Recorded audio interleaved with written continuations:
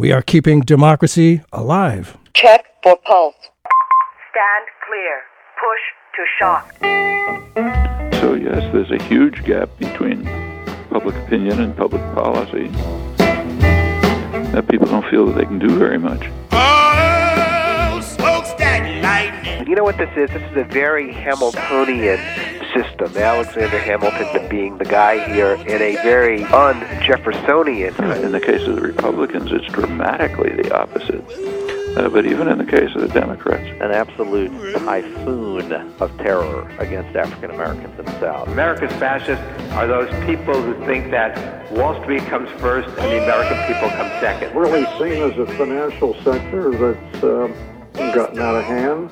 The shootings, the violence, that is not the drug problem. That is, in fact, the drug policy problem. I speak tonight for the dignity of man. The shooting, the violence. In 1651, Thomas Hobbes wrote in Leviathan that the life of man is solitary, poor, nasty, brutish, and short. The incoming Trump administration would have us believe that simply is reality, and we must just get over any unrealistic hopes for anything better than that. This political side would argue that any and all attempts to actually get the society we want are just fantasies. That ideas such as democratic socialism destroy economic incentives and threaten the American sense of liberty we so cherish. Well, if that is the case, one has to wonder how oppressive life must be in the Scandinavian countries like Norway, Denmark, Iceland, and Sweden. Sure, there's top-tier education, plenty of jobs, and health care for all, but surely freedom-loving Americans would hate it in Norway. As our guest today, I suspect, would argue it is a very good life in Scandinavia, and that a decent standard of living for all actually is replicable even here in our currently United States. Our guest today is George Lakey, whose new book is called Viking Economics, How the Scandinavians Got It Right and How We Can Too. Thank you for being with us, Professor Lakey. Delighted to be here. Professor Lakey is recently retired from Swarthmore College, where he was Eugene M. Lang Visiting Professor for Issues in Social Change. Lakey also held teaching posts at Haverford College and the University of Pennsylvania. He's led over 1,500 social change workshops in 5 continents. In 2010, he was named Peace Educator of the Year. Viking Economics is George Lakey's 9th book. He's received the Martin Luther King Jr. Peace Award, the Paul Robeson Social Justice Award, and the Giraffe Award for sticking his neck out for the common good. Wow, that is quite an impressive resume, I have to say, at least for somebody like me. What was your purpose in writing this particular book, Viking Economics, and who is the target audience for this? Thanks for the Hobbes quote. I guess part of the target audience is Hobbes. Still did. Who would probably freak out if he were in Scandinavia. He would be so in such contradiction to his own belief about what humans could do. My purpose was actually to bring the light to the people's often dark and discouraged views of what's possible in a society, because the countries, as you say, have achieved a tremendous amount of freedom, as well as a tremendous lot of equality and shared abundance, and a lot of Americans don't get to hear about just how they did it, or even that they did it, and so that's why I wrote the book. Well, the title Viking Economics. Now, the image most of us have of Vikings is of rather brutal, medieval, perhaps, piracy. Yet you find much to admire in the Viking culture. Tell us about that. Right. Well, certainly not the piracy, and certainly not the pillaging and raping and all of that. The Vikings are, of course, very famous for that. The record suggests that they weren't unusual in their practices. 1,000 years ago, that's how people operated in many places. But the thing that has about them that has inspired the modern Vikings is that they were willing to go on their expeditions to places where no one had gone before. So there was a sense among them that it was okay to head out across the sea in their small boats, not knowing what might be on the other side. And that's an important metaphor for us as well, I think, because we can sometimes get discouraged and think that we have to do things in the way that they've been done before. But it was extremely inspiring as a legacy for contemporary, let's say 100 years ago, the Danes, Swedes, Norwegians, and Icelanders, because 100 years ago or so, they were waking up to the fact that they had this tremendous legacy and asking themselves, why aren't we innovating? Why aren't we going where the societies around us have failed to go? Interesting. And certainly where we are in the currently United States is not looking forward and not thinking about new ways of doing things. It's kind of hankering for an old mythic reality of make America white male-dominated again and just going backwards. So this is quite the opposite of that, exploring areas that haven't been explored. And they did. I mean, they have a tremendous history. I remember in elementary school, growing up in Massachusetts, learning about the Vikings who really discovered what we now call America way before Christopher Columbus did, and before the other explorers, slightly south European explorers. How did the Nordic people call upon those Viking qualities that you described in their struggles for a fair economy? They dared to imagine that humans are motivated in a different way from what most people were assuming 100 years ago, and also what Hobbes was assuming. A specific economist, one of the number of them who were innovative, but a guy named Gunnar Myrdal, who some Americans know because he wrote one of the pioneering analyses of race relations in the U.S. Even though he was Swedish and an economist, he was asked to come over and do that study. Well, when he was working on his PhD dissertation, what he came up with was a radically different view of what gets human beings to work. The old view of classical economists was human beings don't want to work and therefore need to be driven by fear of starvation to actually do a job. And Myrdal believed completely the opposite, which is something actually that Freud also agreed with. That is, that human beings are made up such that we get actual satisfaction out of good work to do, that we're prone to work, that even children will work at tasks. They'll make up, with blocks or whatever, they'll make up towers and work very hard to build their towers or whatever it is they want to do, because there's something innate in us that wants to work.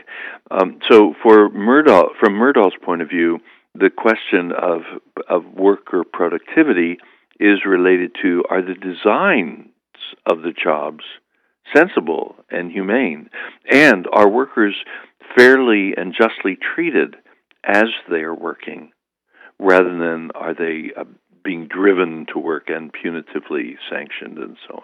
So that was his dissertation. It actually won the Nobel Economic Prize. It was highly innovative. Most economies, even today, still aren't built on the basis of it. But the Nordic economic model, what economists call the Nordic economic model, was built on that assumption that people could be enormously more productive than they often are when they're just driven by negative motivation.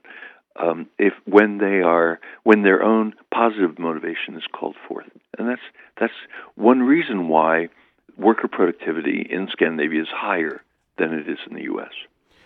Wow, that is fascinating. It's a very different model. You're right. That I think it's kind of a accepted rule here that people have to be kind of forced to work, and that life really is short, nasty, and brutish, and what about the profit motive? I mean, conservatives would argue that, the profit motive is essential for anybody to do anything. Don't democratic socialist governments crush the incentive for people to do their work well? No, they don't. Apparently not, because the statistics are very clear. Worker productivity is higher over there than here. Now, of course, the profit motive does exist over there, but it's very interesting. Some of the interviews with entrepreneurs, that's another point that I bring out in the book, that there's a higher rate of startups in the Scandinavian countries than there is in the U.S. Really? And actually, when I ran into that stat, I was really surprised, because there is such glorification in the U.S. We are this center of innovation and of startups. That is our profit. Entrepreneurship is so worshipped here in the U.S. Well, it turns out it's better supported in Scandinavia than it is here, and that's why they have a higher rate of entrepreneurship and of startups. Now, of course, a lot of people who start businesses do it because they can see more economic reward on the horizon if they do that. But the interesting thing about what shows up in the interviews is people continuing to innovate and continuing to expand their businesses, even when there's not going to be much profit gained through it, partly because of high taxes. The more you make over there, the higher the taxes are. Right. But because there's big satisfaction, well, as for the children building a higher tower with blocks, right? There's more satisfaction in seeing your vision realized. In other words, entrepreneurship is essentially a visionary activity, just like art is, just like musical composition is. Just like a lot of engineering actually turns out to be. I want to put a bridge across that river, and I want it to be the most elegant bridge and the most solid bridge for long time use of anybody who's built a bridge before. It's that kind of aspiration that is so strongly supported over there. And one reason why people develop the self-confidence that they think they really can do stuff like that is because education is free over there, including higher education, including schools of engineering and business school and for that matter, schools of ballet and schools of theater and law school and medical school and so on. It's all free. And therefore, people with aspirations have no real barriers to going all the way with their aspiration and becoming that surgeon who innovates new ways to handle a complicated surgical problem. So patent rates of patent registration in Sweden, for example, are higher than in the United States. That would be another example of how wrong the stereotype is about the Scandinavians as being some kind of nanny state where people have no incentive. They have plenty of incentive. In fact, they have more incentive than here. And I often wonder, artists and people who create things, people who do something really good, architects, musicians, whatever. It's nice to make money from it, but clearly it's not just that. They could make money some other way. And it's not just the paycheck that they want. They feel good about it. You think about people who've designed bridges or beautiful buildings and things like that. Yeah, they get paid, and they should get paid nicely. But it's what they're doing. You think about any rock star who's making a lot of money. They're not just doing it for the money. And I think, as you're talking about here, it's probably something in human nature, really. Not just, we need money, more all the time. And sometimes I wonder about, how healthy is it for people who have a great deal of money to just have this need, this rather psychotic drive for more and more and more, whereas, and I don't know how much happiness that is. And I had heard somewhere that among measures of happiness that Denmark was one of the, if not the most happy places where there is. That's right. That's right. Yeah, yeah. It's fun to look at in course of writing the book, of course, I looked at all the different indices that reflect economic well-being, because there are more and more agencies, universities, and so on that are figuring out measures of national this and that and the other thing, including measures for healthcare and effectiveness of healthcare in various nations. There's quite a lot of those indices now, and there is, as you say, the happiness index. And what's striking about the happiness index and all these other indices, like worker productivity and health outcomes of healthcare systems and so on, is that the Scandinavian countries play tag at the top of those various indices. This year it would be Denmark, but next year it's Iceland that's the happiest nation, and the year after that Sweden, whatever. They just play tag with each other in the top tier of those international ratings. And then I kept looking down, the list also, naturally, to see where my own country is, because I'm a very patriotic American, actually. And my eye would go down the list. I would find the UK, which is where my forebears come from, would come in around 12 or 15 on an average. And then the U.S. would come in around 30, 33, 34, around in there for the ratings of nations. And it was really quite an eye-opener for those who believe that the U.S. must be the best in everything. I don't think that any nation needs to be the best in everything, but it's very it's humbling, actually, to see that ways in which we would really love to be the best. Like, wouldn't it be great to have the best health outcomes of any country?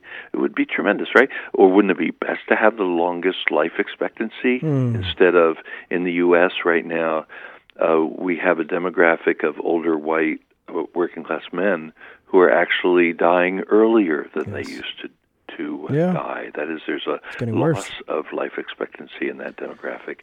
Well, we don't like that. We don't want that. And so it's really fun to see those indices be used as incentives for nations that are dragging so far behind, like ours is, to think, well, maybe we better look at our system and figure out how to improve it. So perhaps we should be a little bit like the Vikings and go out and explore and see what else is possible in the world. If you just tuned in, Bert Cohen here. The show is Keeping Democracy Alive.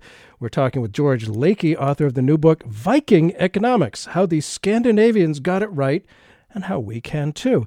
Now, again, people like making money. I have to assume, there's not government-enforced equality there. I mean, the right wing tends to paint a picture of, socialism as, you can't get rich. Everybody is equal.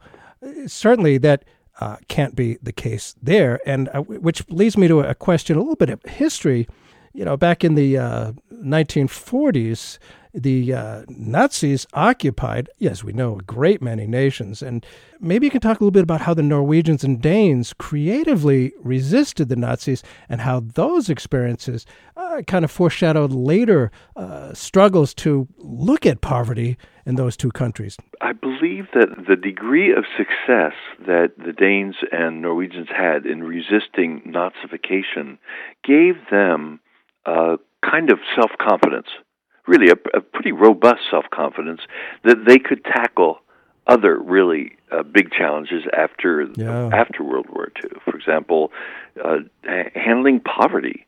That's something, after all, who in the world ever got rid of poverty in their society, right? It looked like poverty would always be present in any economy.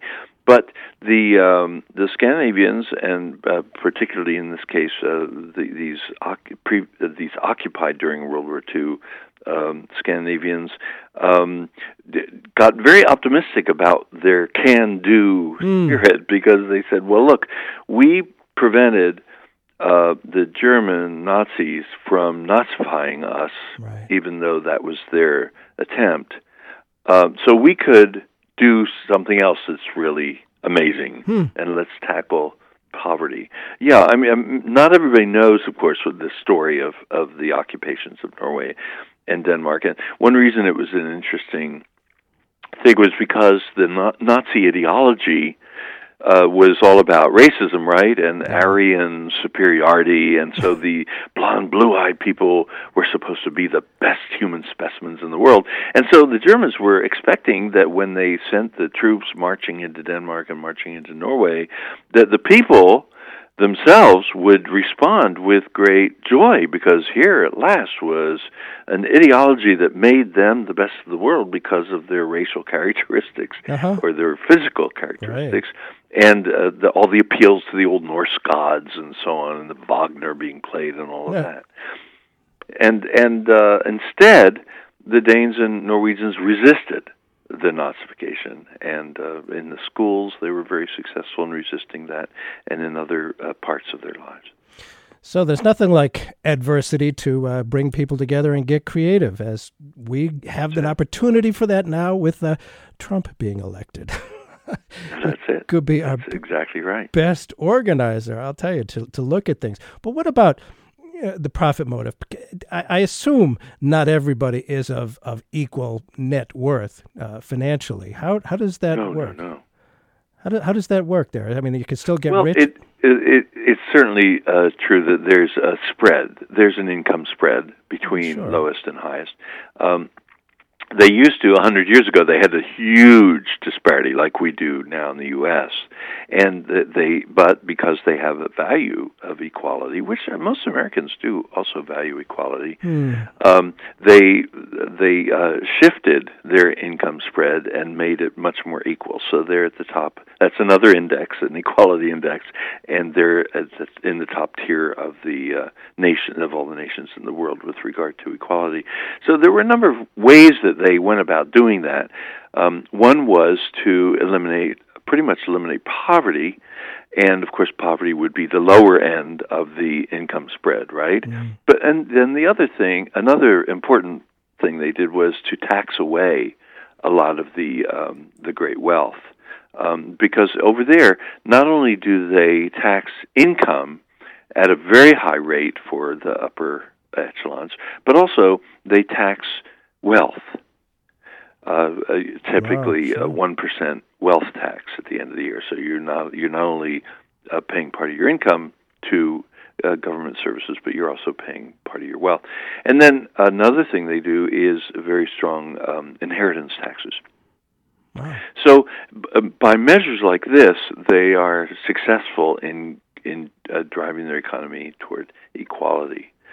Now, of course, one reason why that's not horribly painful, I have in my book some remarkable interviews with people who are multi-millionaires and so on, even a billionaire. And one reason why those folks are still in Norway is because they love living in Norway. It's got so many advantages that countries that are more unequal do not have. For example, very low crime rates. Because crime rate is connected with inequality. So highly unequal societies like ours, or like theirs used to be, had high crime rates. But one way to reduce the crime rate is to increase equality, and they love that. They love the degree of security that in the capital city of Norway, for example, you can leave a nightclub at 4 a.m. on a Saturday night, and you can walk home, no problem. Any part of the city is safe. So that kind of free and easy atmosphere is a delight for people, no matter what their income spread is. And then there are other features like assured, free higher education if people are talented to, head in the direction of law or business or medicine or whatever it is. And also, which means that people with higher incomes don't have to worry about, I have enough money to put my kids in the, in the university, but because the answer is yes, everybody has that opportunity.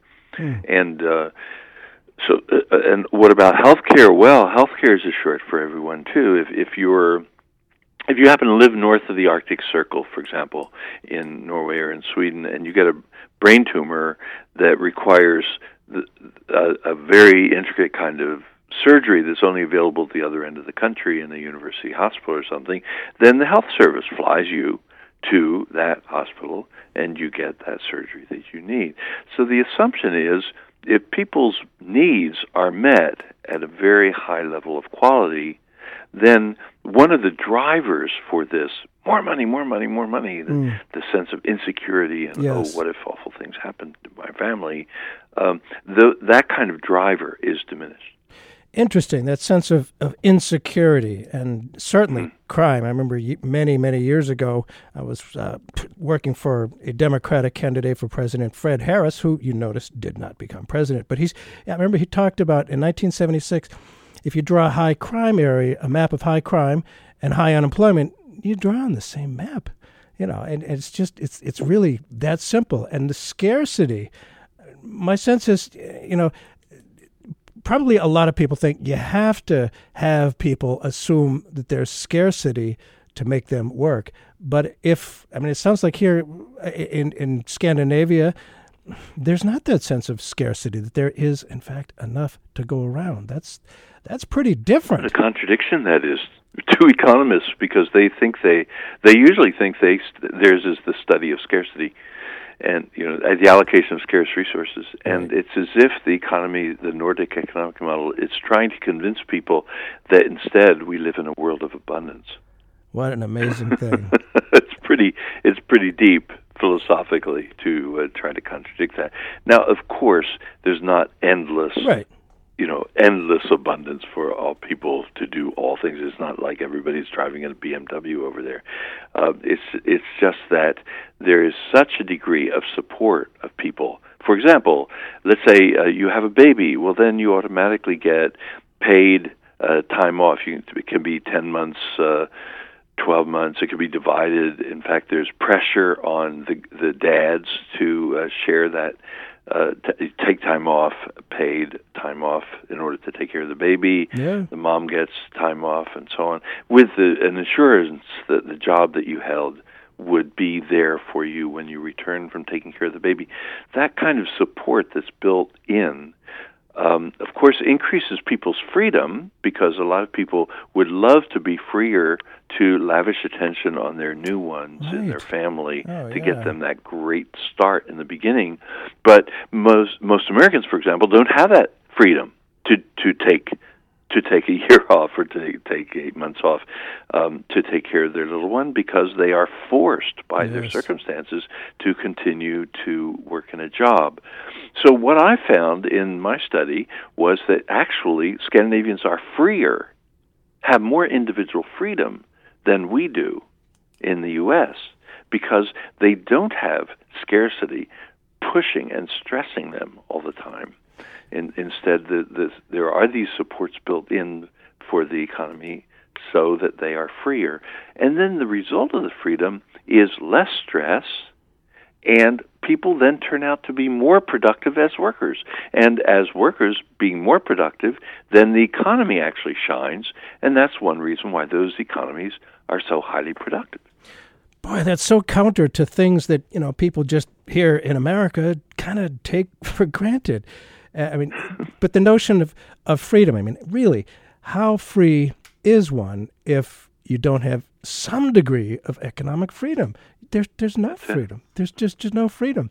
And the man who clearly, in my opinion, should have been and would have been the Democratic nominee for president without meddling by the DNC itself, Bernie Sanders, often referred to the success of the Nordic countries. Now, I know that made some of his handlers a little bit nervous, because to many that sounded unpatriotic. What's your reaction to that? Well, socialism actually has a wonderful tradition in the U.S. as well as an ideology, and there were sometimes elected officials who became mayors and so on of cities and towns, and were able to compile quite a track record of success. So socialism actually goes back quite a way in the U.S., and the U.S. was at one point developing mass movements that were headed so much in that direction that we were at some points around the teens, the about 1910, 12, around in there, we were closer to getting to democratic socialism in terms of the movements and their vision than the Scandinavians were. And in fact, some of the labor organizers, young labor organizers in Scandinavia, would come over here and learn from our union organizing, and then go back home to Scandinavia and take with them the lessons they were learning. So the U.S. was on a similar path 100 years ago as the Scandinavians, but we got distracted. Yes, we did. Fear of the other somehow. Oh, it's amazing how effective it was against that. And in recent history, Scandinavia was not immune from the financial meltdown of 2008. Here in America, the taxpayers bailed out the big banks for the foolish and possibly, one could suggest, immoral gambles they made. No one responsible for that crisis that hurt so many citizens has gone to jail. Scandinavia took a very different approach and apparently bounced back nicely. Please tell us about that. How did these countries make such rapid recoveries, far exceeding those of Europe and America? It is dramatic, isn't it? Yeah, I gave an entire chapter to Iceland, even though Iceland is so small, but its bounce back from its disaster in 2008 was so rapid that I really had to tell that whole story because it was so dramatic. Yeah, because Iceland actually had way bigger disaster than the U.S. did or the European countries did, because not only was it a banking failure and the failure of the finance and their equivalent of Wall Street and so on, but they even had a monetary failure. People couldn't even get money out of the ATMs. Oh my. It was that bad. It was the biggest economic collapse probably in history. And so people were highly desperate, and the first thing they did, of course, was ask, how did we get here? And so they waged a revolution against the people who had gotten them there, which was mainly the bankers with their speculation, and who were highly, highly irresponsible bankers, the central bankers, and also the government. And so they threw out their government. They jailed bankers. Yes. And jailed some government officials, so they cleaned house, putting in their place, nationalized and cleaned up banks, and also a new government that was a government of the left, green left, they called it, the coalition that then took over. So then they were able to institute all kinds of policies that were fantastic for the people. For example, the folks whose properties were underwater, the folks whose properties in this country would be bankrupt. People would be thrown out of their houses because they would lose their houses. In Iceland, they passed a law: no, you're not going to lose your house, and so people didn't lose their houses, and people were. All kinds of arrangements were made to support people to continue in their jobs, so there wasn't mass job loss as there was here. And the existing institutions, the schools and so on, had to tighten their belts quite a lot, but they were able to cope really well with that situation. And the result of and also they increased health services, whereas here, of course, we had not only a tremendous cuts in education, but also in health and in other ways that are really important to any people trying to deal with stress. And this 2008-9, it was so stressful in the United States. Part of that is still, the impact of that shows up in the vote for Trump, because it was just so hard on so many people. But the Icelanders said, let's not make this hard on ourselves. We're throwing out the power of the 1% right now, so let's do policies that actually support people. And they supported people through in such a way that the whole economy of Iceland bounced back much more quickly, and they even got the top rating of number one on the happiness index by 2012, while the U.S. and, of course, the U.K. still struggling with austerity programs. Yes. And Spain and Greece, especially, are basket cases economically, while Iceland is just bouncing right back. That is amazing. It's so it makes me think about, when the Vikings did their exploration of the world. Probably some of the things that they saw, people back home would say, "Nah, that can't be real. You're exaggerating." It sounds like that can't be real. You got to be exaggerating. I wanted to ask. You brought up Greece and Spain and things like that. The people there know about the International Monetary Fund and how they impose austerity and make things a heck of a lot worse for the people there. But Iceland, I understand, actually dared to defy the International Monetary Fund. How did that work out? Tell us about that, if you would, please. I had such a great time interviewing one of the leading economists in Iceland, whose dad was also an economist and was the minister of the Secretary of the Treasury of the Icelandic government and so on. So this was a guy who had grown up as part of the political class, and he'd also spent time in Washington working for the World Bank as an economist and so on. So he was just the right person to interview on all this stuff. And I really put it to him very hard. I said, I don't get how a tiny nation, like 320,000 people, can stand up to the IMF. Really? I mean, that's, when much bigger nations were really being made to cower before the might of the IMF. Yeah. And he said, well, there were a couple things going on. One was that the Icelanders were so united. And I checked that out in various other ways. I found out that 3% of the Icelanders were in the streets making their nonviolent revolution. I mean, if we had that, what would we have? 10 million people or something like that on the streets of America demanding that there be change. You could just, that helps us to understand the scale of the resistance in Iceland to the IMF, and so the government knew that it was backed up by this not only the majority in terms of polls, but also this very hefty number of people who were willing to fight for it in the streets, fighting nonviolently, of course. And all the more powerfully because they chose nonviolence. And so that was part of it, the economist said. And then another part of it was that they asked other nations to help them out, to go around the back of the IMF and to give them loans that would enable them to get through the crisis.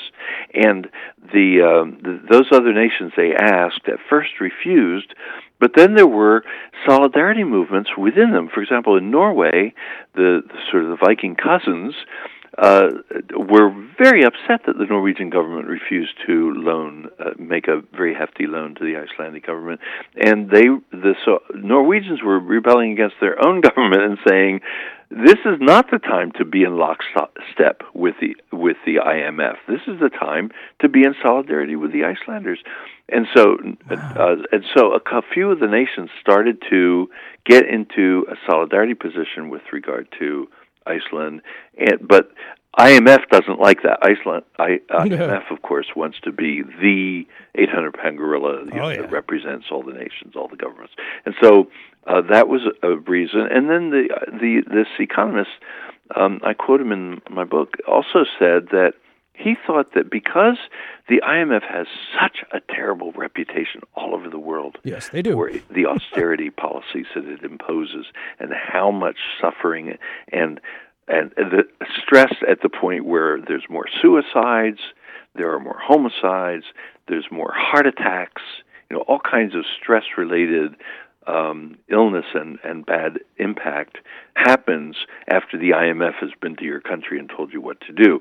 And the IMF now has such a terrible reputation in so many countries that they decided maybe they should be a little bit decent with Iceland to try to get a little bit of positive public relations. And surprise, it worked. It worked. The IMF did actually manage then to come through with a loan without the austerity measures.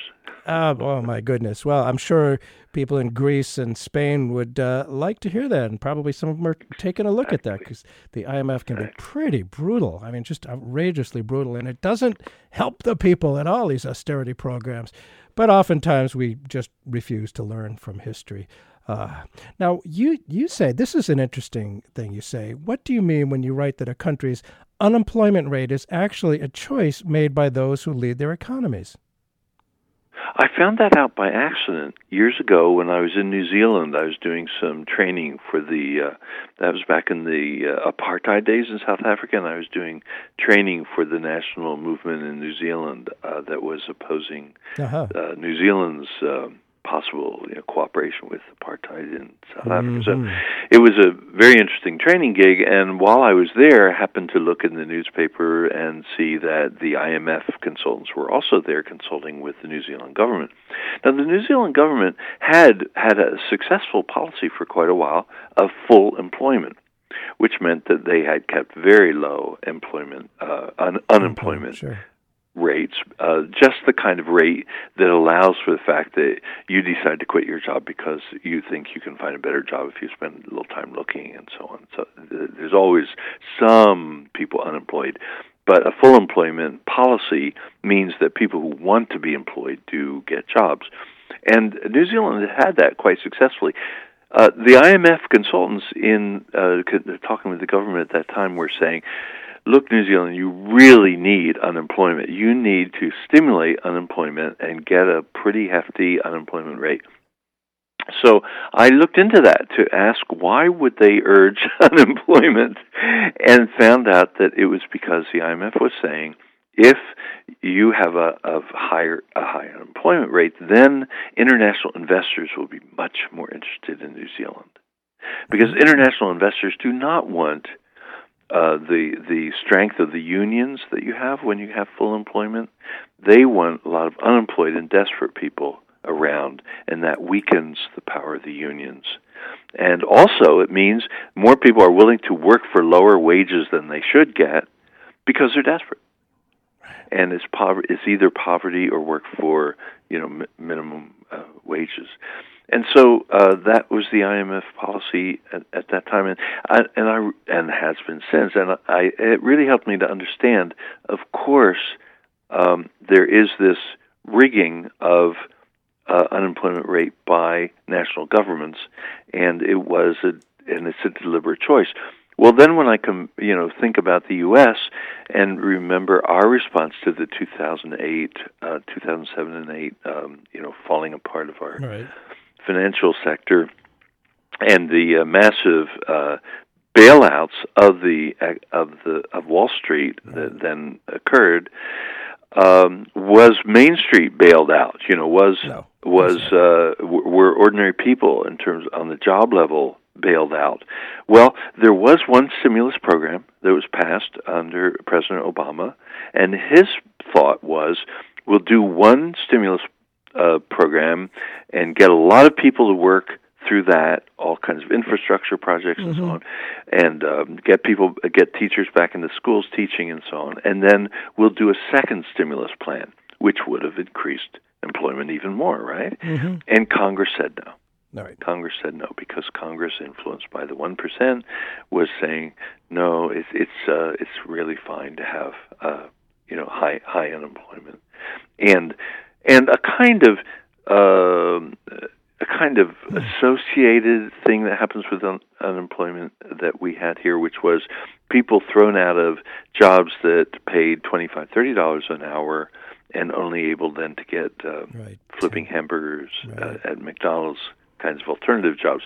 So that also masks the degree of unemployment, right? Because you have people who are taking almost starvation wages, who earned good wages before, because the economy is rigged in such a way that that's all that's available to them at that time. Boy, this whole race to the bottom, it's pretty universal. It's been going on for a long time. We used to have slavery in this country. That was you didn't have to worry about working conditions or wages. It's pretty profitable for the people that own everything. And there is apparently that mindset there, and as opposed to a race to the bottom, I'm getting the sense that in these Scandinavian countries, I don't know, there's not a race to the bottom at all. Oh no, McDonald's workers in Copenhagen in Denmark earn $20 an hour. No.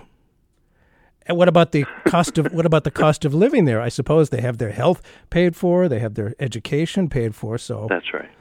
Wow. That's right. Not bad. That's right. Now, the Scandinavians tend to save less for old age than we do because they don't have to. The old age pension plan is universal. It's not associated with your job. It's a universal right to be well taken care of when you're old. People over there think it's outrageous that any elders should be poor. Like, why? People, we're living to they finally get to 75 or whatever, and they should be poor. I know. What society would allow that to happen? And so, because those countries are that's yet another index. It's called the Best Place to be an Elder Index, and the best place to be an elder in the world is in Scandinavia.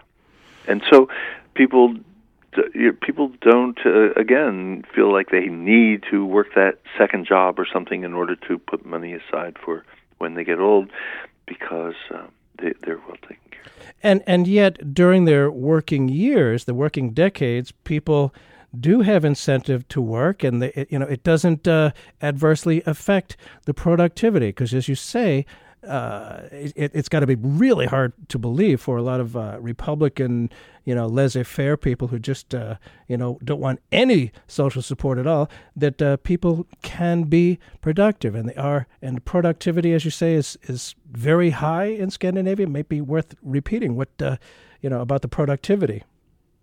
Yes, no question about it. Their work productivity is higher over there than it is here. Because people are happier. No question about it. The stats don't lie on that. And I don't actually, unfortunately, in my book tour, I haven't run into any conservative economists, sort of Republican economists, who'd be at least willing to stand up and argue with me about that. It's very odd, because it's so clear that both individual worker productivity is higher over there, and the economies over there as a whole are more robust, and have been for decades and decades and decades, and more productive than here. So the argument that is made from the right wing just doesn't make sense.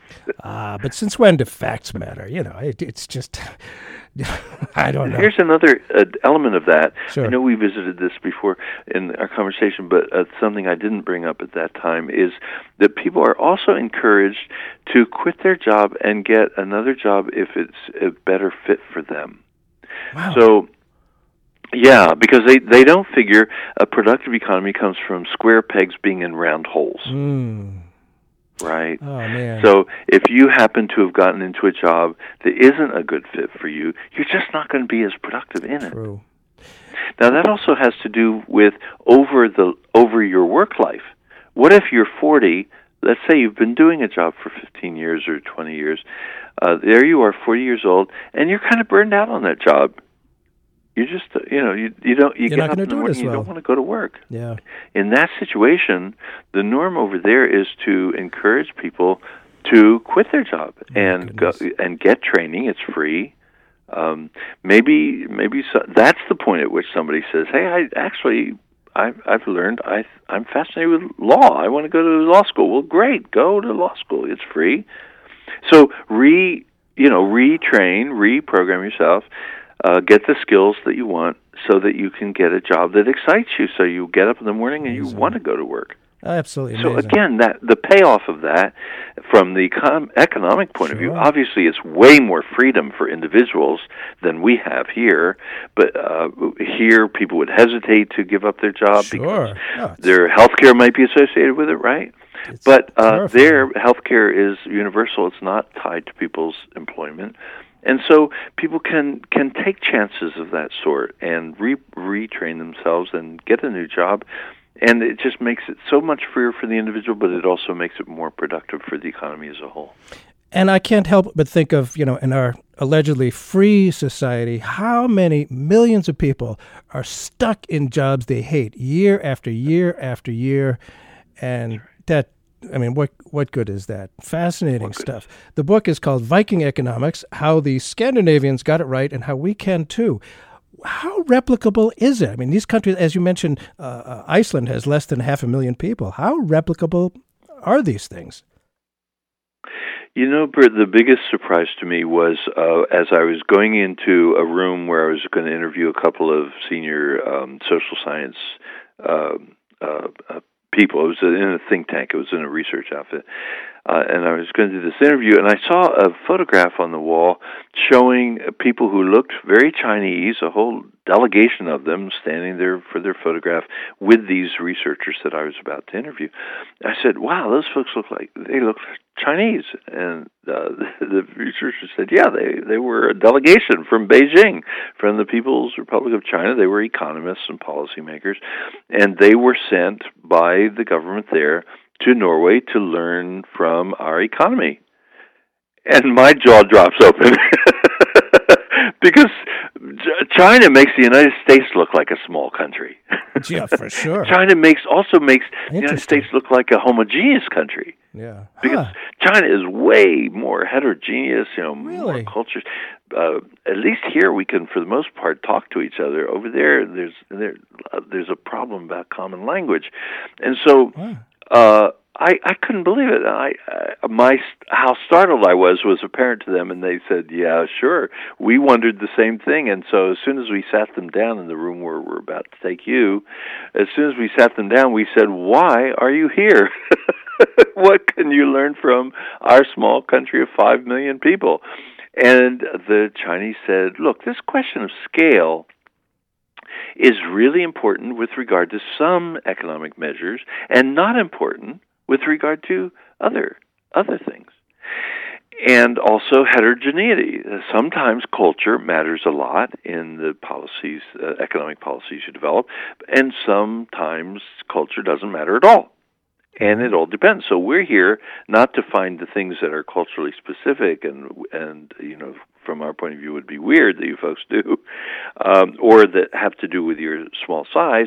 We're here to look for things that could be scaled up to China's size and complexity. And I really took that to heart. That's and amazing. Bert, I started to think about Social Security. Yeah. Hey, Iceland, 320,000 people. They have a great Social Security system. We have a Social Security system that works in a nation so much larger. And people are not refusing their Social Security checks because they are, Baptists or something, right? People are happy to take the checks, and the system works fine. And the same with Medicare. But with Medicare, there have been studies that have shown that recipients of Medicare are happier with that system than they had been when they were on private health insurance plans. I can attest to that myself. I assure you, it's great. I love Medicare. I really do. There we are. So Medicare works in a small nation like Denmark. It works in a huge nation like the United States. So I think the Chinese are correct. Maybe you hate to admit that, but anyway, the Chinese might be correct about that, and scale and heterogeneity can be looked at on a point by point basis in order to adapt whatever it is that we're finding those little laboratories over in Scandinavia are coming up with that might work just great for us. Yeah, because as you say, there are a couple of things that work pretty well for us as well that the Republicans would like and have been trying to destroy ever since Franklin Roosevelt put them in, but they work pretty well and people like them. Now, I wanted to ask just a little bit about climate change. I understand Nordic people are quite seriously attuned to the threat of climate change. Is there anything we can learn from them on this subject as well? I think so. Although the chapter in which I discuss climate change is in a place where I have a couple of chapters where they are a work in progress, like like we are. In other words, that they are not.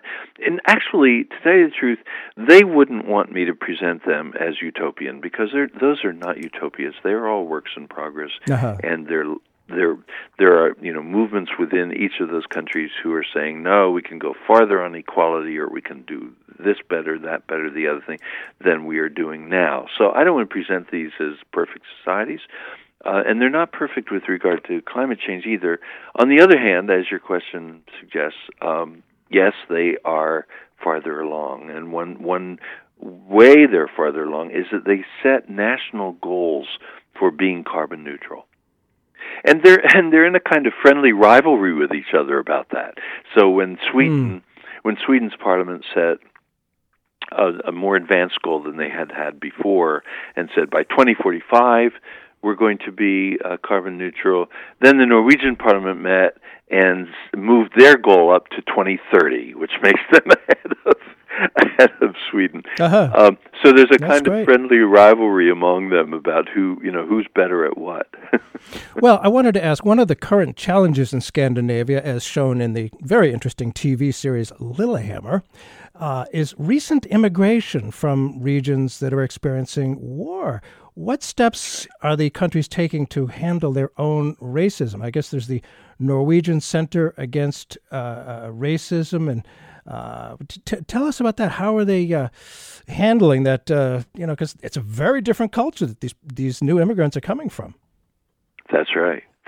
Very different, and so it is a real challenge. I was actually surprised that there was as much racism as there is over there, and so when I interviewed the director of the Anti-Racism Center in Oslo, which is government funded, I asked the director, where does this racism come from?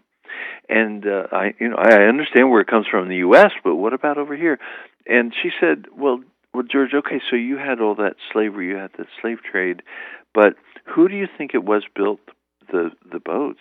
Who built the ships for the slave trade? We did, among others.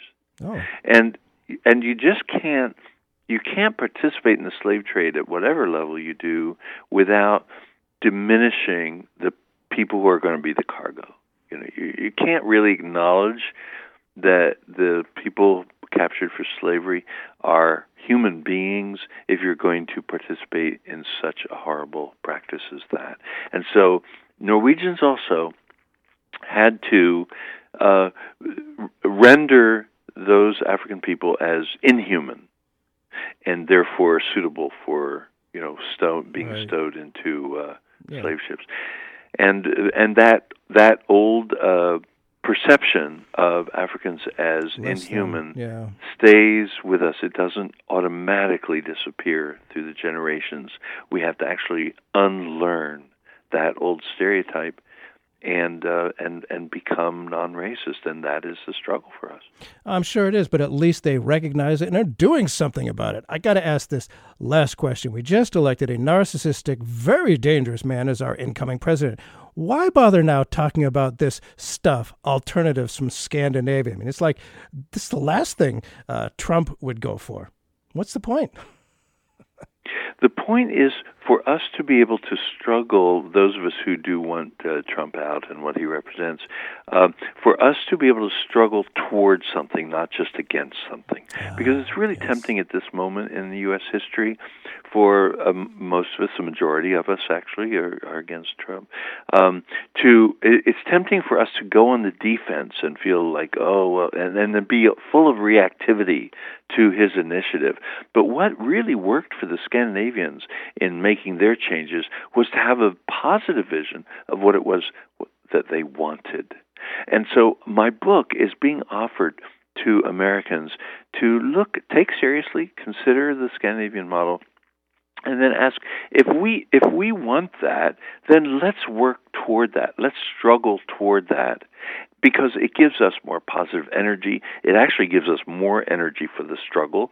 It provides way more unity for us in our struggle against Trump, and it also puts many of the Trump supporters who were economic supporters of him, that is, that they were so tired of the neoliberal approach that was represented also by the Democratic Party, that they will be very appealed to by the Nordic model. I think many of the Trump voters in Ohio and Michigan and so on would be very appealed to by the Nordic model and would say in a minute, "Oh, well, of course, that's much better. Full employment? Are you kidding? That's exactly what we want, is full employment.